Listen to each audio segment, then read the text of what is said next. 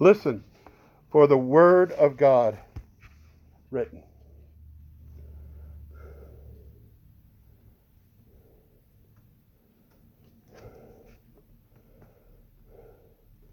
Therefore Pilate entered again into the praetorium, summoned Jesus, and said to him, "Are you the king of the Jews?" Jesus answered, "Are you saying this on your own initiative, or did others tell you about me?"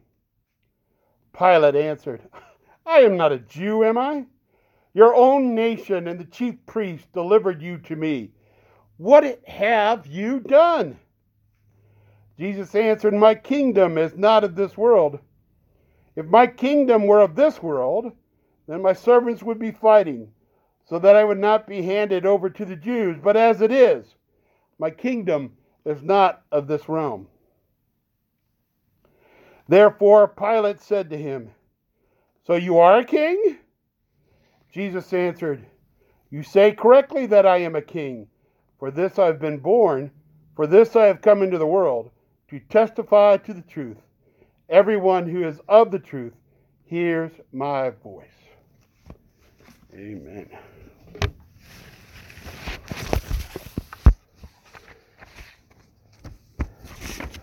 I'm wearing a $1,000 suit,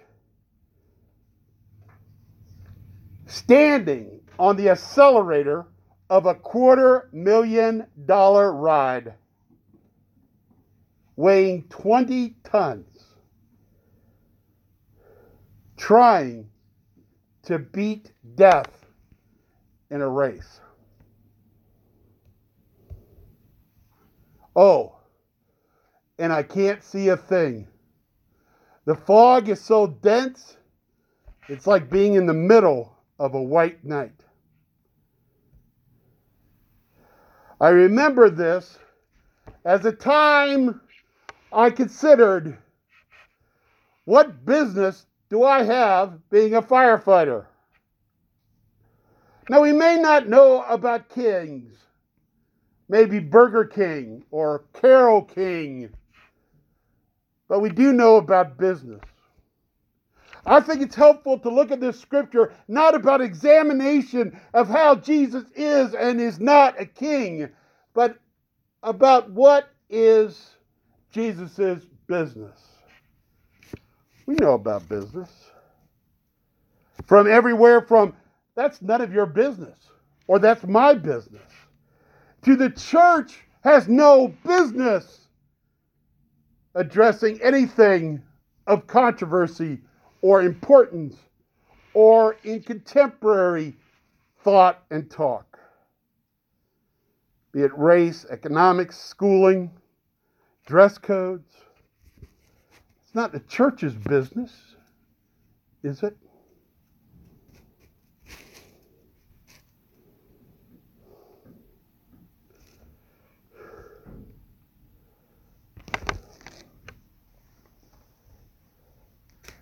Too many notes.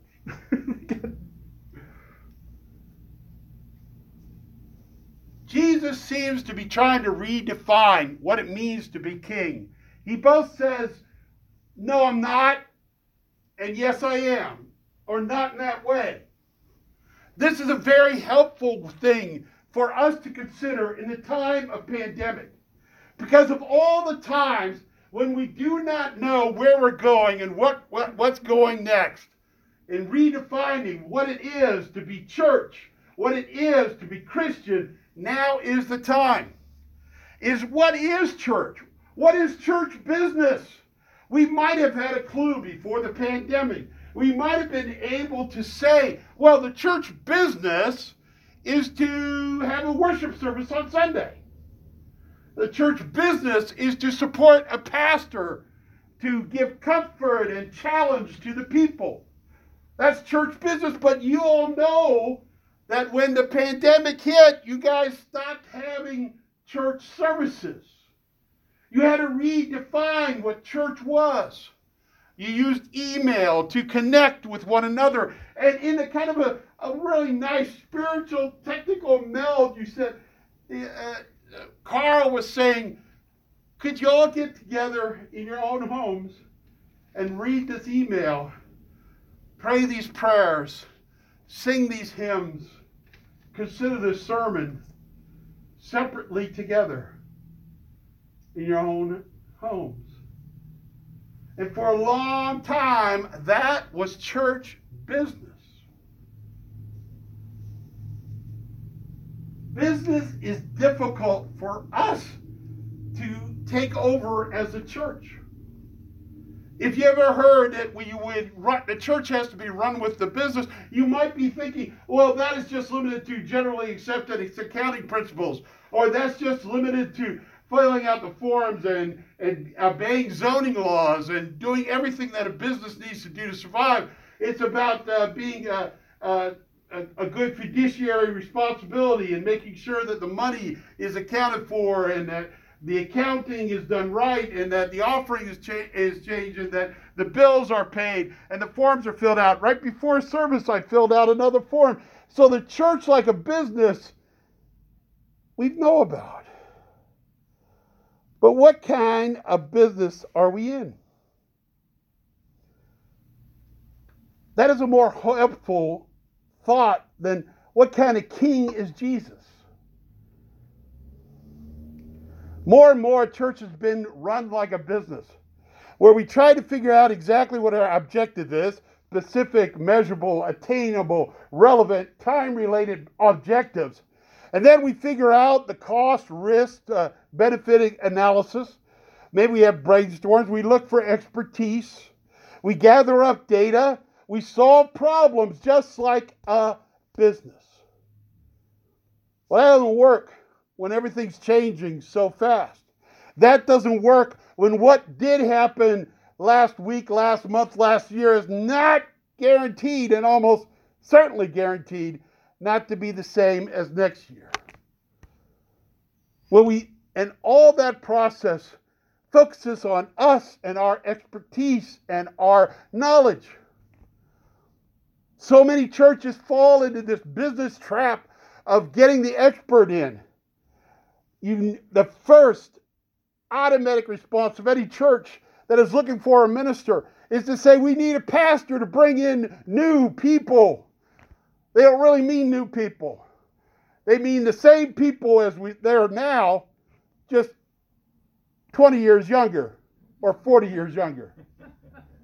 If you could just get us, but 40 years younger, in fact, you could make us 40 years younger, that'd be okay. Because then nothing would have to change. But that's not a good way to go forward.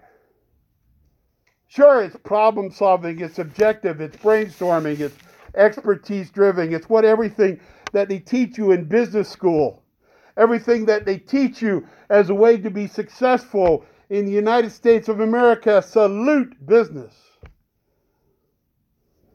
But it doesn't really serve us before or even, and especially during the pandemic. Susan Beaumont wrote a really good book that is very good. It's somewhere here. But anyhow, that's the Senate executive. I brought her to help me with props. The how to lead. I love this. How to lead when you don't know where you're going. How to lead when you don't know where you're going. You know, and I'm back in that fire truck.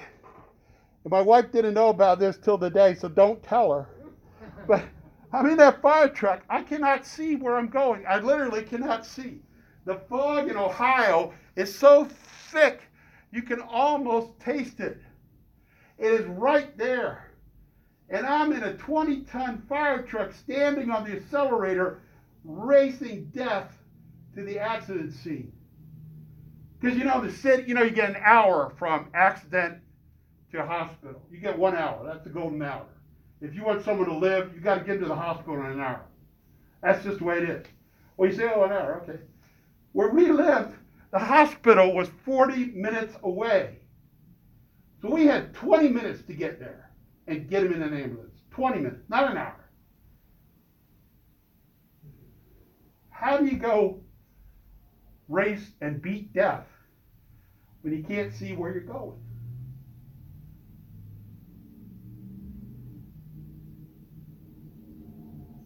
go faster. You get a bigger fire truck. Get more training. None of these help if you can't see where you're going. If you don't know what's coming up in the road. I remember asking John Love, strangely enough, front seat of the fire engine, Presbyterian minister, and the funeral director.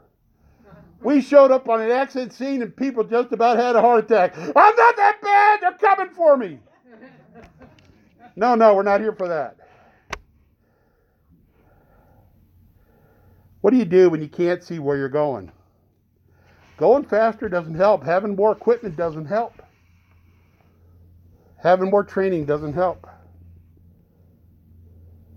Susan Belmont says that, maybe we got to get out of this decision-making kind of mindset, where we look to ourselves for solutions to the problems, where we define the problems by what we are and what we see and the things we see, where we have meetings. Have you ever noticed we have meetings that it's like you ever been to California, going down here, and there's that little building, and you have to drive through, and they're checking for produce? You've seen that little building, and I'm thinking, what in the world? They've never stopped us. I don't know, maybe because of our skin color. I don't know what's going on, but and they just drive on through, and I'm thinking, well, that was ridiculous. That has nothing to do with where I'm going, what I'm doing, my purpose. And I kind of think sometimes that's like prayers before and after meetings. People go, come on, we got to do a prayer, and then we can get through to California and do what we're going to do. What if we didn't do that? What if the doing what we're going to do was a little tiny bit at the beginning and the end of a meeting? And maybe the meeting wasn't a meeting to decide, but a meeting, as Susan points out, to discern God's will, to listen to the Spirit instead of the experts, to approach our time together with openness instead of advocacy, with looking for community instead of champions of a cause, that we approached it with expectation instead of expertise, that we sought completeness, wholeness, instead of the optimal solution to a set problem. What if we counted not clock ticks, but heartbeats? Well, that's for all your poetry folks there. But what about the nuts and bolts people here? How does this work? It's hard to do because we keep slipping into decision making. And decision making is needed and useful, but it's not a be and an end all, especially of the church, especially when we don't know what's going on. How does this discernment work? Well, it's taking time, it's stillness, it's listening, it's deciding not to decide. It's changing meetings into retreats. What's the purpose of the retreat? What's the outcomes of the retreat? What's the measurable products of a retreat? Susan says that in her things, one of the things she does, she has meetings where they covenant together that they will not make decisions during the meeting. Instead, they're there to listen to the Spirit and be attentive and be prayerful. It sounds crazy just because we're not used to it. One of the exercises I really like, and this may be concrete enough for you to decide, think about what she's talking about and what others are talking about in looking toward discernment as a way to figure out what to do as a church in these uncertain times, as opposed to decisions and looking to the business model, is she calls it shedding. And shedding is a lot of things. It's when you put your expertise aside. And what she invites everyone to do, and maybe it's a requirement, I don't know how she rolls, but what she says is that there's whatever the issue, problem, challenge is before the group, she invites everyone to write down what they're absolutely certain of, what they absolutely know, their core understanding of the problem, to write that down on a piece of paper. their answer. And then she invites them to fold it and place it in the offering plate. And she puts the basket there in front of the table and said, here are our certainties. And we're going to leave them there in the basket during our time together. Now, they're still there. They're not erased or lost or negated, but they're just going to be set aside here. We're going to keep them safe right here. We're all going to watch them. And at the end of our time together, you're welcome to pick them back up. You know, it's not nothing wrong or evil, but just for this time together, we're going to set aside our certainties that we advocate and believe and try to make happen. We're going to set them aside and listen to what God is saying, what Spirit is moving among us. Weird. Kind of feels like Pilate must have felt talking to Jesus. What are you talking about, Jesus? Are you a king or not? Why are you being so difficult? It's a simple question. Why can't you decide?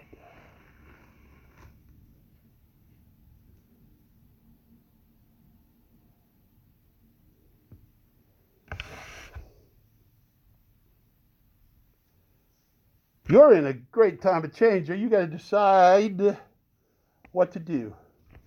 I hope you decide not to decide.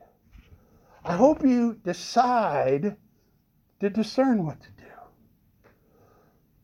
To put aside what you think happens in heaven. Oh, we got to have a great preacher, a great minister.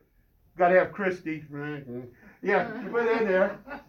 Put those aside, you know. We got to have someone here to get the youth back. We got to have someone back here to establish Sunday school. We got to have someone, I don't know, I'm just saying these things out. I don't know, whatever certainty you have about what you need, what needs to happen.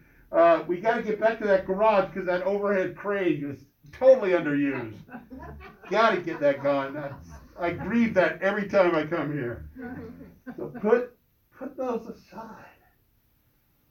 And then, you know, when you put your certainties aside and your biases aside and your expertise aside, when you put those all in, there's room for the Spirit.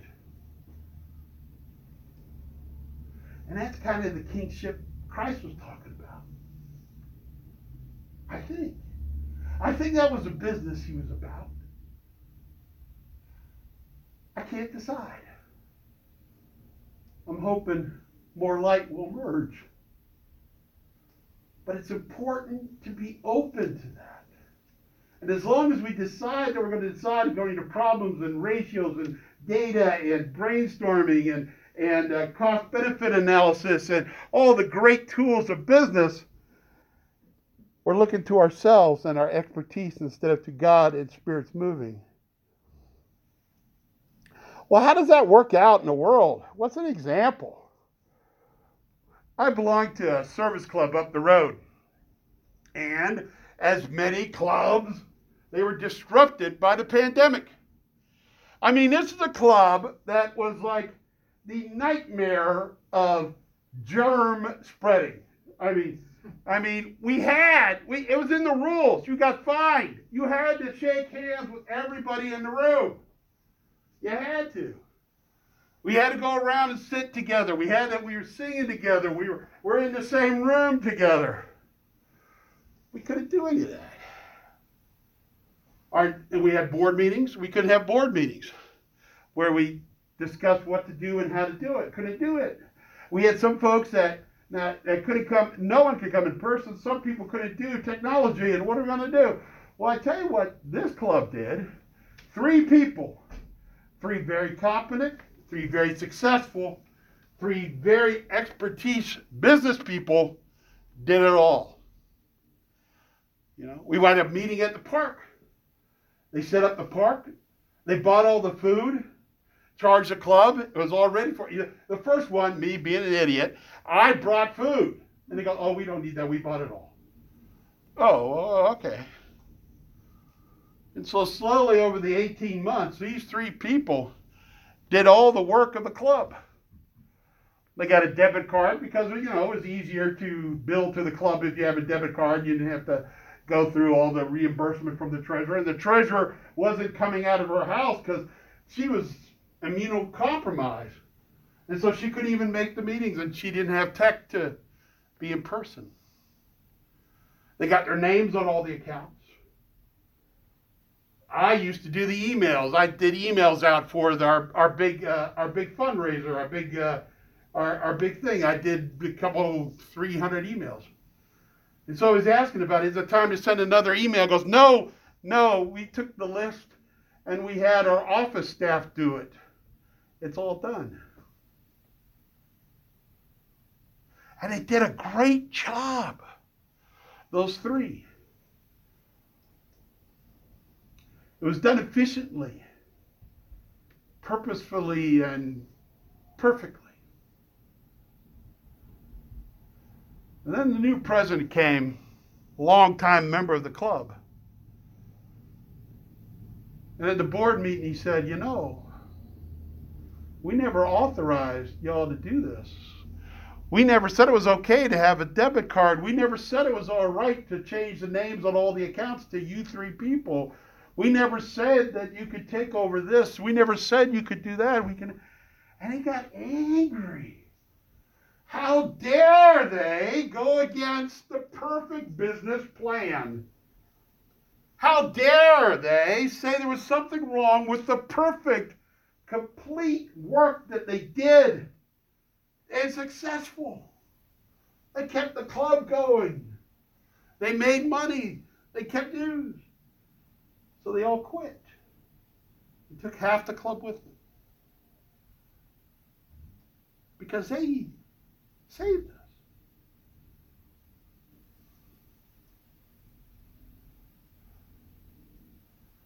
The new president, what do you think happened? The new president resigned, groveled back, asked him to come back, saying, oh, it's a big misunderstanding. Let's have a meeting, go through all that. And well, maybe some of that happened, but what happened with me, you know, he talked to me and he said, you know, what they didn't get, what they didn't understand, this is a service club. We're not a business. We're not here to do things efficiently and purposely and make everything exactly the way it should. We're not here to hire people to do service and work. Like they have their office staff doing all the work. We're here for this person to do emails, for that person to bring the food, for this person to contact the businesses, for this person to do that. And together we do good. And we become better people. And we make relationship with other people because all of us, no one's doing it all. Everybody's doing their part and doing a little part. And sure, it's not perfect. It's not the stellar achievement of a for-profit organization with a dedicated staff. But that's not what we're here for. We're a service club, so people, all the people, can give service and do good for the community and for each other. That's what they forgot.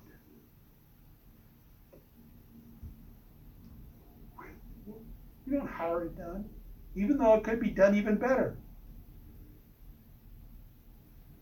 You do it for our souls and for our community, as well as for the people we help.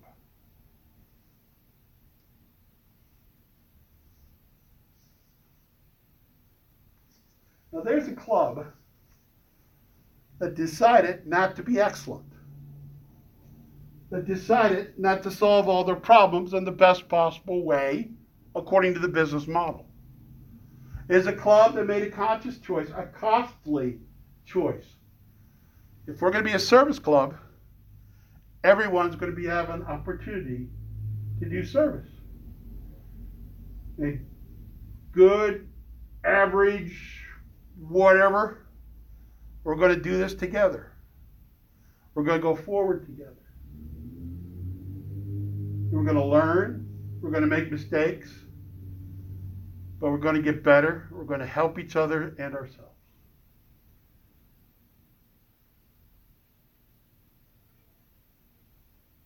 I think that's what church should be. Not about perfection, not about what we think is tradition or what we have pride in or what we remember from the past, what we seek to have the people look at the community, but a group of people getting together, stumbling at times, but lifting one another up, saying, we're here for goodness and for God. We're here to get better, to do good, and to be better.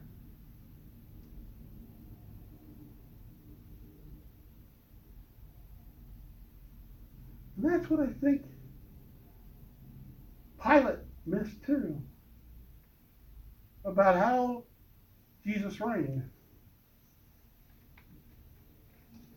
Not with ordering of things to do, but with the changing of hearts and souls and minds. And that is church business.